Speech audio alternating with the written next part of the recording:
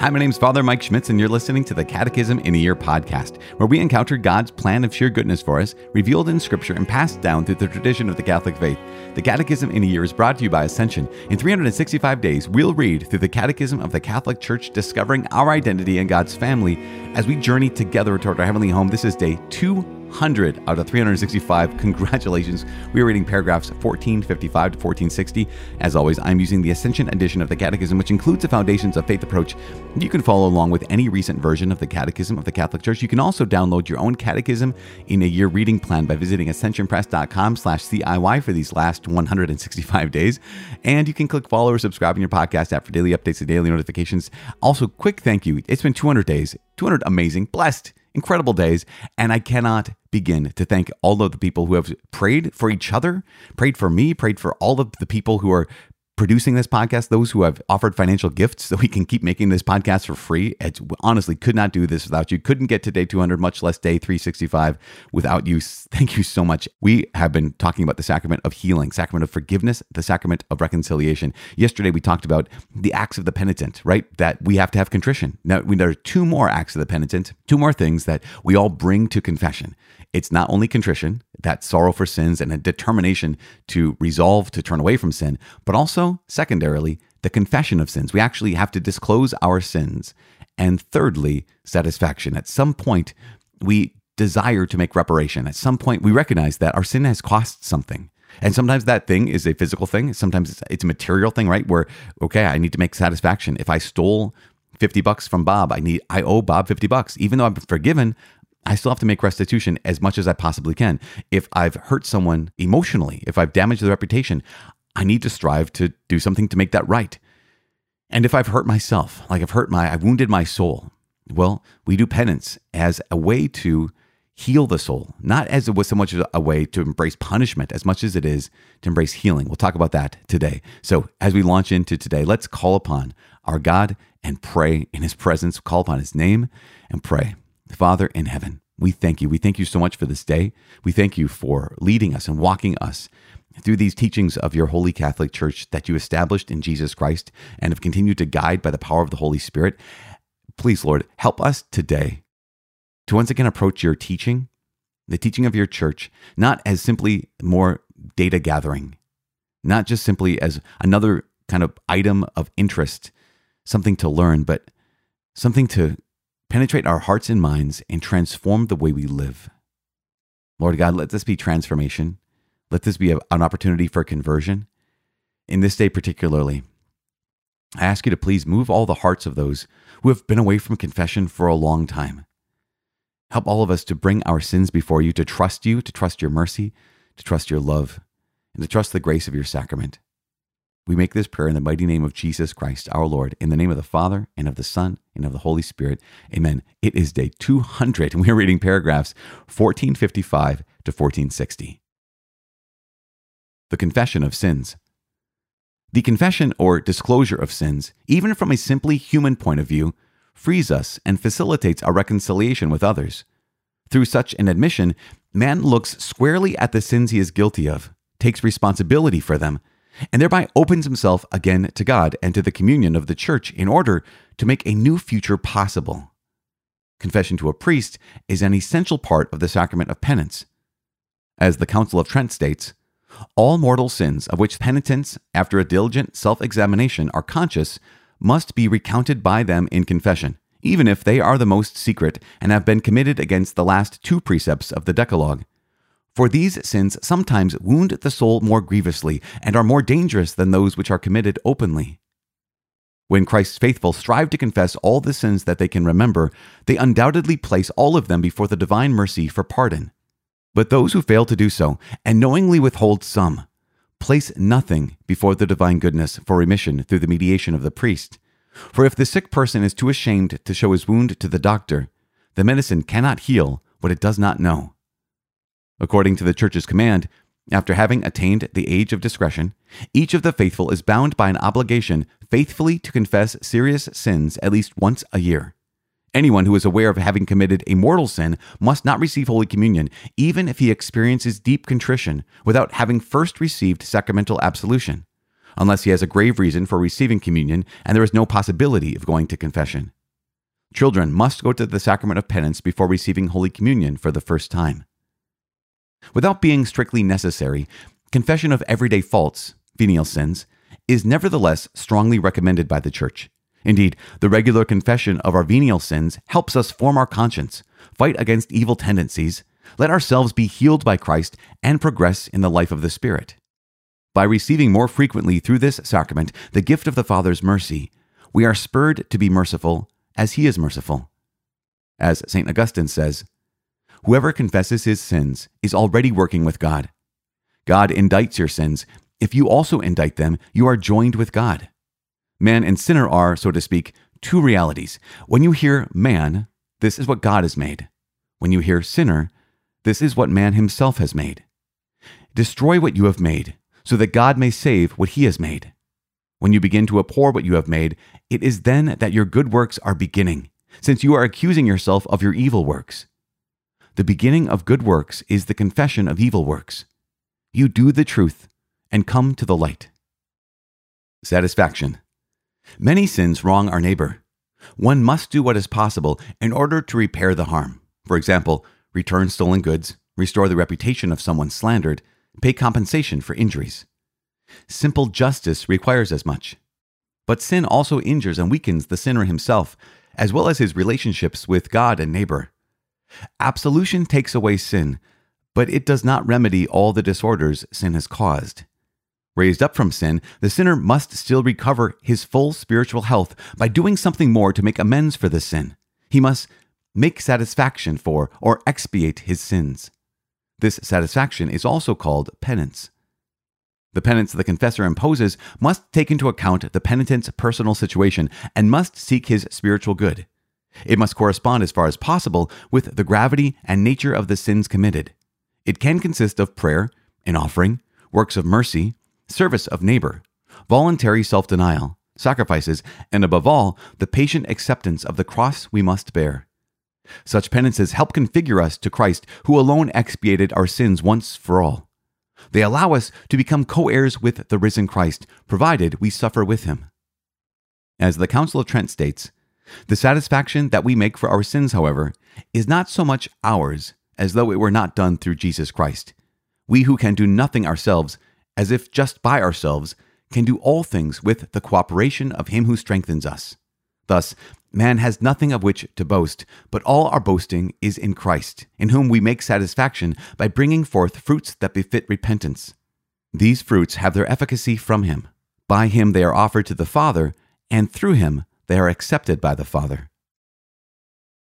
All right, there we have it. Day 200, all about confession of sins and satisfaction, paragraphs 1455 to 1460. Where to even begin? Well, it starts with contrition, right? It starts with this sorrow for sin and a desire to turn back to the Lord. It has to be expressed through the disclosure of our sins, the confession of our sins. And I love how the Catechism reminds us that even from simply human point of view, confession or disclosure of the brokenness frees us and facilitates our reconciliation with others. I mean, think about any human relationship.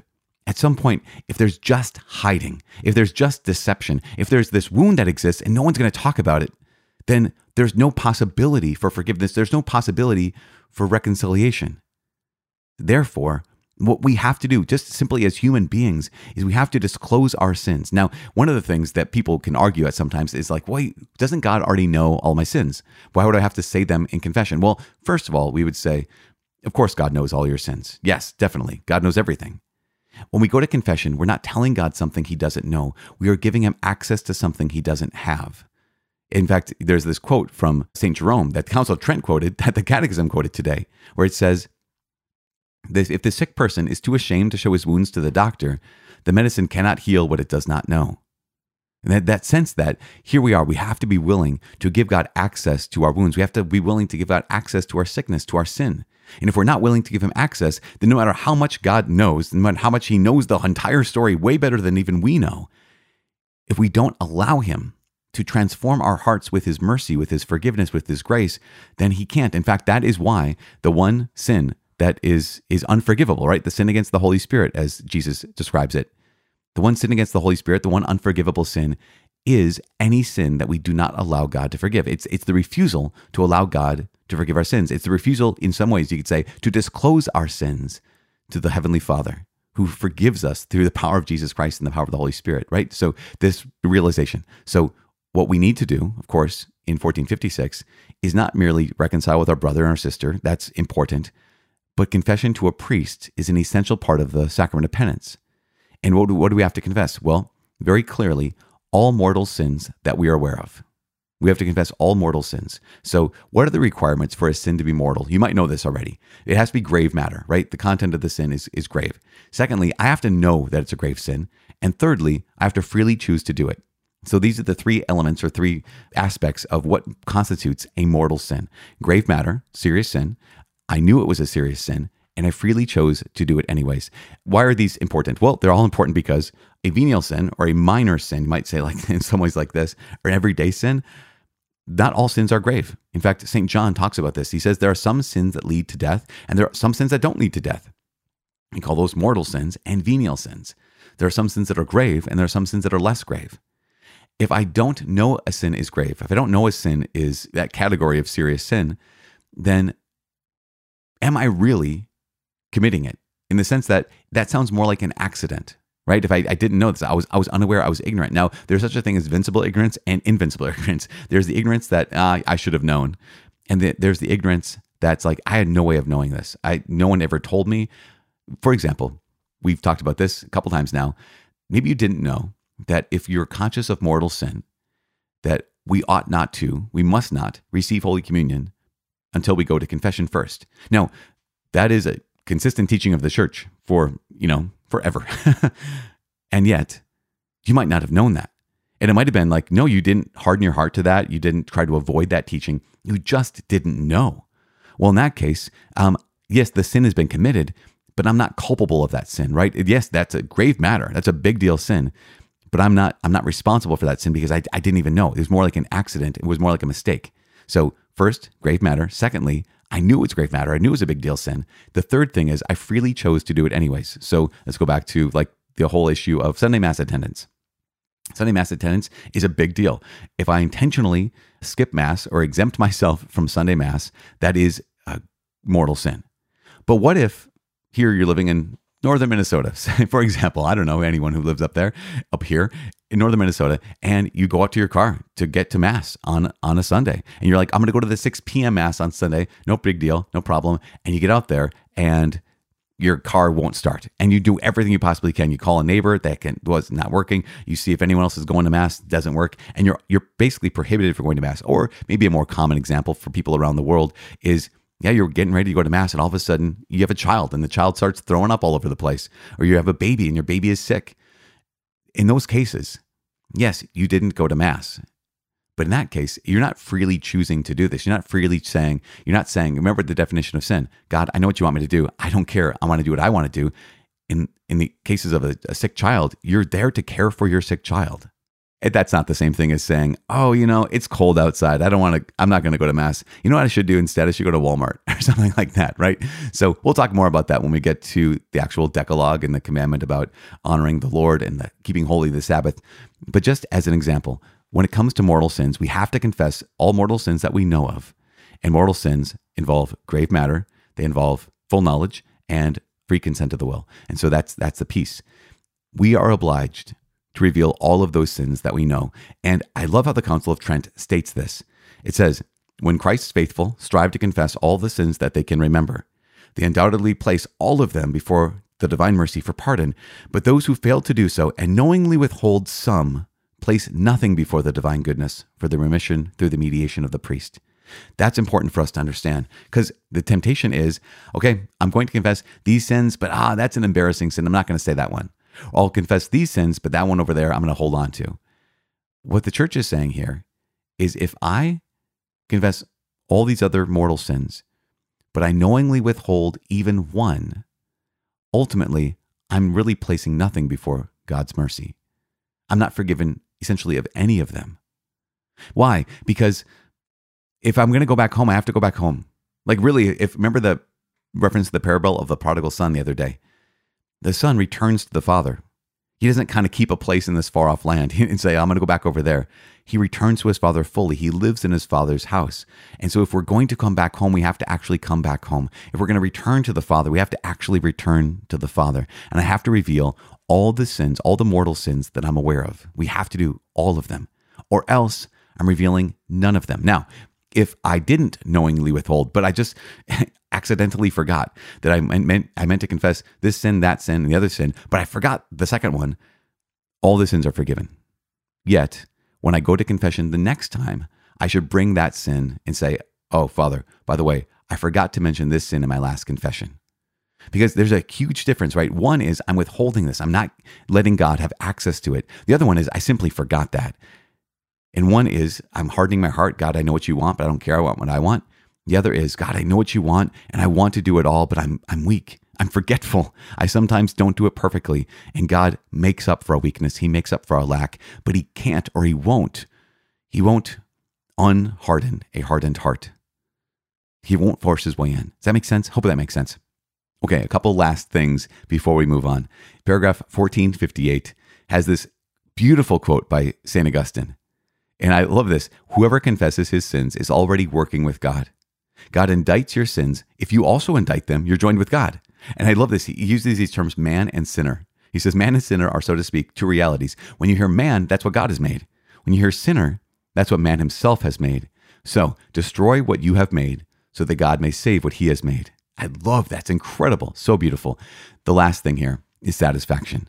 And we recognize, we mentioned this in the intro, that whenever I have sinned against my neighbor, I must do what is possible in order to repair the harm. So the examples they give here in 1459, if I've stolen something, return stolen goods. If I've hurt the reputation of someone, restore the reputation as best I can. If someone's been injured, to pay compensation for the injuries that I've given to them. And that's simple justice. In fact, the Catechism says simple justice requires that much. So keep that in mind. I'm not going above and beyond. If I take something from someone, if I injure someone and I pay them back or try to make restitution, that's not above and beyond. That is simple justice. At the same time, my sin always injures myself. My sin always weakens my own soul, as well as my relationship with God and other people. Therefore, I have to do something to restore that. Now, keep this in mind. Absolution takes away all sins. Yes. But there's always the consequence of sin. We all have to endure the consequence. Sometimes that consequence is outside of ourselves.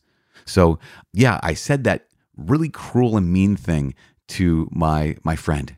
And now I may be forgiven, but there's a consequence there. I can say, oh, friend, I went to confession. It's okay. I'm forgiven. Like, okay, but no. We have to work to restore what I broke when I said that cruel thing. So absolution takes away the sins, but there's consequences we experience. The example that I always like to think of is, imagine you had a torn ACL or some kind of injury that no matter how much rehab you do, it will not heal on its own. So what do you have to have? You have to have this invasive surgery. So you have a torn knee and I have this invasive surgery. Now my knee is fixed, right? My knee has, the ACL has been reattached to the knee. Awesome. Great. So something that I could not do myself has been done for me, right? That's like I go to confession and Jesus, by his power, by his grace, he heals me. He forgives me in a way that I could not do on my own.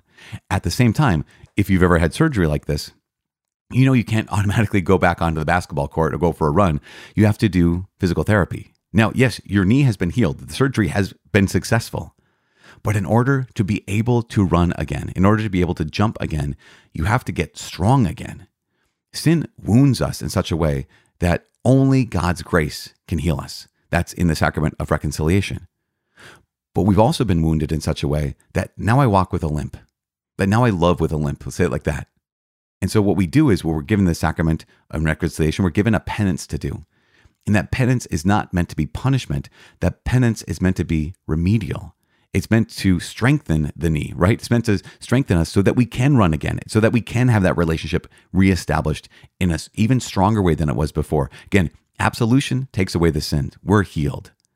But oftentimes, we experience the consequences of our sins. And that's what the penance is for. And it says here in 1460 that the penance the confessor imposes must take into account the penitent's personal situation and must seek his spiritual good. It goes on to say, it must correspond as far as possible with the gravity and nature of the sins committed. And so yes, that's the ideal. And a lot of times we know that the real is not always that. For example, maybe you go to confession and you confess some big deal sin that you didn't realize is a big deal sin. And the priest says, okay, 3 Our Fathers. And then the next time you go to confession and you confess something that's much more minor, maybe you're confessing your venial sins, and he says, okay, 3 Our Fathers. You're like, wait a second, that doesn't really correspond with the severity or the seriousness of the first set of sins versus the second set of sins. Ultimately, the priest ought to take into account your personal situation and seek the spiritual good. It should correspond as far as possible with the gravity and nature of the sins committed. So you might have, someone comes and they confess something along the lines of something that has wounded their own trust in the Lord, something like that. Or maybe they come and they bring sins of pride to confession. It would make sense to say, okay, I would like you to pray the litany of humility. That makes sense, right? Because if I'm confessing pride, well, how about this? Grow in humility. If it's a matter of, I've been really short-tempered with my family members, a penance could be, I would like you, but before the end of the day, as far as possible, to say 3 kind things to your family members. Something like that, right? I'm just making this up as I'm going along. But it should correspond as far as possible with the gravity and nature of sins. Because, right, if I've had knee surgery, the physical therapist is not going to work on my elbow. They're going to work on the knee. If I've been wounded in the area of lust, then my penance should work on the area of love. That if I've been wounded in the area of anger and I've acted out in anger, then my penance should consist of maybe patience, right? Does that make sense? That's the goal. Again, the way it actually shakes out in real life isn't always that way. Sometimes us priests are less than creative when it comes to our penances. And sometimes it's just, what we're trying to do is take into account the fact that here's a person, they are asking for God's mercy. I don't want to add any extra burden to them. Instead, I just want them to be able to be free. For example, when I mentioned the other day, when I went to confession and the priest said, okay, your penance, he gave me my penance. It was super easy. And his penance he took on himself was fasting for 30 days. He was communicating to me, I want you to trust in the Lord's mercy more than I want you to maybe fool yourself into thinking you're earning his mercy. Right? Sometimes we can be convinced of if I have a really hard penance, then I'm doing my best to earn this.